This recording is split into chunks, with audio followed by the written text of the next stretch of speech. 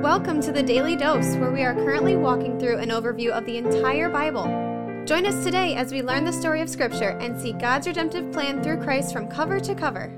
Let's listen to Matt Reisetter, Director of Christian Crusaders and the Cedar Falls Bible Conference. Today we're going to be in John chapter 7, verses 10 through 24. This is the second part of the longer text where Jesus goes to the Feast of Booths. We covered verses 1 through 9 in the previous text, and in that text, Jesus' brothers were telling him that if he wanted to raise his profile, he needed to go up to Jerusalem for the feast, but he made it clear that he wasn't going to go there on their terms. He did end up going on his own terms, however, and that's where we pick it up, verse 10. But after his brothers had gone up to the feast, then he also went up, not publicly, but in private. As I talked in the previous devotion, Galilee is in a jurisdiction north of Judea. Judea is where Jerusalem is, which is where the feast would be, and so people had to travel from the north to the south. But as they traveled, they would travel, these Jewish people, in caravans or family groups or whatever. Jesus didn't go like that, but he went privately. You can imagine him maybe walking up there by himself, not attached to anybody else, kind of on the down low. Verse 11, the Jews were looking for him at the feast and saying, "Where is he?" And there was much muttering about him among the people. While some said, "He is a good man," others said, "No, he is leading the people astray." Yet for fear of the Jews, no one spoke openly of him. So another thing we talked about is that one of the reasons Jesus was wanting to keep a lower profile and stay away from Jerusalem, because he didn't want to stir up the Jews who were looking to kill him and get rid of him quite yet. It wasn't his time. And when you go to Jerusalem, there's a great concentration of these very religious Jews, Jewish leaders, scribes, teachers of the law, and he'd be putting himself in danger. Not that he's opposed to putting himself in danger, that's the whole reason he came to earth, but just he's not ready to be put in that position yet. And you can see in the text that there are various opinions about Jesus among the Jews in Jerusalem, as well as a sense that he's kind of this polarizing lightning rod type figure who no one wants to talk about because they don't want to be outed as being on this side or that side. They just try to stay away from the topic of Jesus altogether. Verse 14, about the middle of the feast, Jesus went up into the temple and began teaching. Now, I think this is interesting because at first, Jesus is saying, I don't want to go up to Jerusalem and stir things up. And then when he decides to go up, he goes up privately and kind of under the radar. But pretty soon he can't help himself and he ends up in the temple teaching. Verse 15, the Jews therefore marveled, saying, how is it that this man has learning when he has never studied? So Jesus said to them, my teaching is not mine, but his who sent me. If anyone's will is to do God's will, he will know whether the teaching is from God or whether I am speaking on my own authority. The one who speaks on his own authority seeks his own glory, but the one who seeks the glory of him who sent him is true, and in him there is no falsehood. So those are some incredible statements right there, and I'm going to come back to them at the end, so hang on while we get through the rest of this text. In verse 19, Jesus continues, has not Moses given you the law? Yet none of you keeps the law. Why do you seek to kill me? The crowd answered, you have a demon. Who is seeking to kill you? In other words, they're saying, are you crazy? No one's trying to kill you. And they think that he's being paranoid, that he's demon-possessed because he thinks people are trying to kill him. Now Jesus is going to refer back to the invalid man who he healed in verse 5. You remember he did that on the Sabbath, which made the Jewish leaders particularly upset, and he's going to use the next couple verses to discredit that as a reason for their being upset with him and wanting to kill him. Verse 21, Jesus answered them, I did one work, and you all marvel at it. He's talking about healing this invalid man in chapter 5. And then he makes his case. Moses gave you circumcision, not that it was from Moses, but from the fathers, and you circumcise a man on the Sabbath. If on the Sabbath a man receives circumcision, so that the law of Moses may not be broken, are you angry with me because on the Sabbath I made a man's whole body well? Do not judge by appearances, but judge with right judgment. So in that argument, Jesus is reminding these Jewish opponents of his that even though they're not supposed to do any work on the Sabbath, which is why they accused him of being a sinner or wrongdoing when he healed the invalid man on the Sabbath, if the 8th day of a baby boy's life happens to land on the Sabbath, the 8th day being the day that Moses and the fathers commanded that circumcision would be done, they would still circumcise this child. So Jesus is using their own rituals, their own customs to say, hey, listen, it's okay for you guys to perform a circumcision on one part of a person's body on the Sabbath, but you're mad at me because I healed an entire person, not just one part of a person, an entire person on the Sabbath. You need to start to judge with right judgment, not according to your appearances. And when they judge according to their appearances, what they're judging by is this assumption that they are righteous in everything they do and that Jesus is the sinner, when actually the complete opposite is true.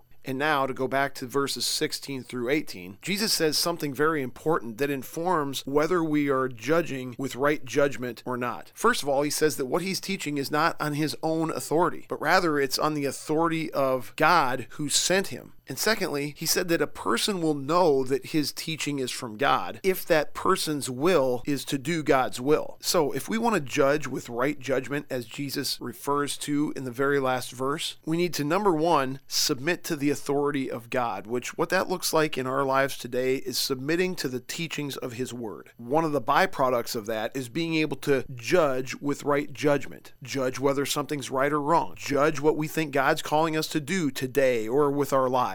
Judge how we should spend our time or our money. Judge who we should reach out to or what kind of conversations we should have with those people. We're talking about discernment here. And Jesus is also revealing that as we are obedient to God, as we submit to his will, as we make our will align with his will as it's revealed in Scripture, then we will grow in our understanding and conviction that Jesus' words are God's words. That is to say that spiritual understanding isn't produced solely by learning facts about what the Bible says. Spiritual understanding doesn't come from jumping through a bunch of ritualistic hoops. Rather, spiritual understanding in part depends on obedience. Obedience to things that we know are true, things that are revealed in Scripture. If we want to grow in spiritual understanding, we need to make sure that we're aligning ourselves with the things that are clearly revealed in God's Word. The people who heard Jesus speaking marveled at what he said because they knew he hadn't gone through all the worldly educational or training processes. He hadn't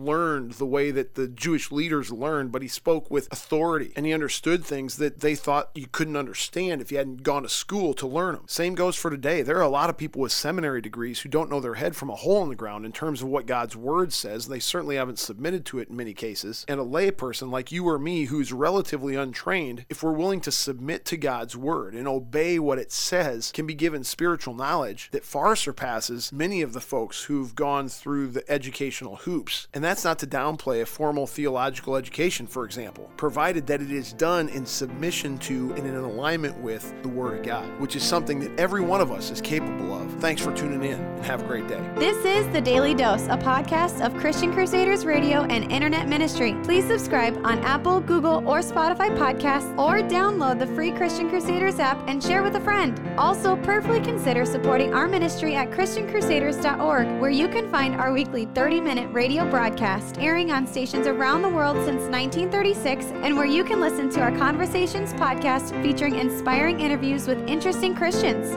Special thanks to our 2022 Daily Dose sponsor, The Family Leader. God designed 3 social institutions: the family, the church, and government. At The Family Leader, they are bringing all 3 together, honoring God and blessing our neighbors. Learn how and join them at thefamilyleader.com. We also want to highlight another special ministry partner, the Cedar Falls Bible Conference. Check out conference videos and schedule of events online at cedarfallsbibleconference.com and mark your calendars for Saturday, July 29th through Saturday, August 5th, 2023 for the 102nd Annual Cedar Falls Bible Conference. Thank you for listening, and may God richly bless you.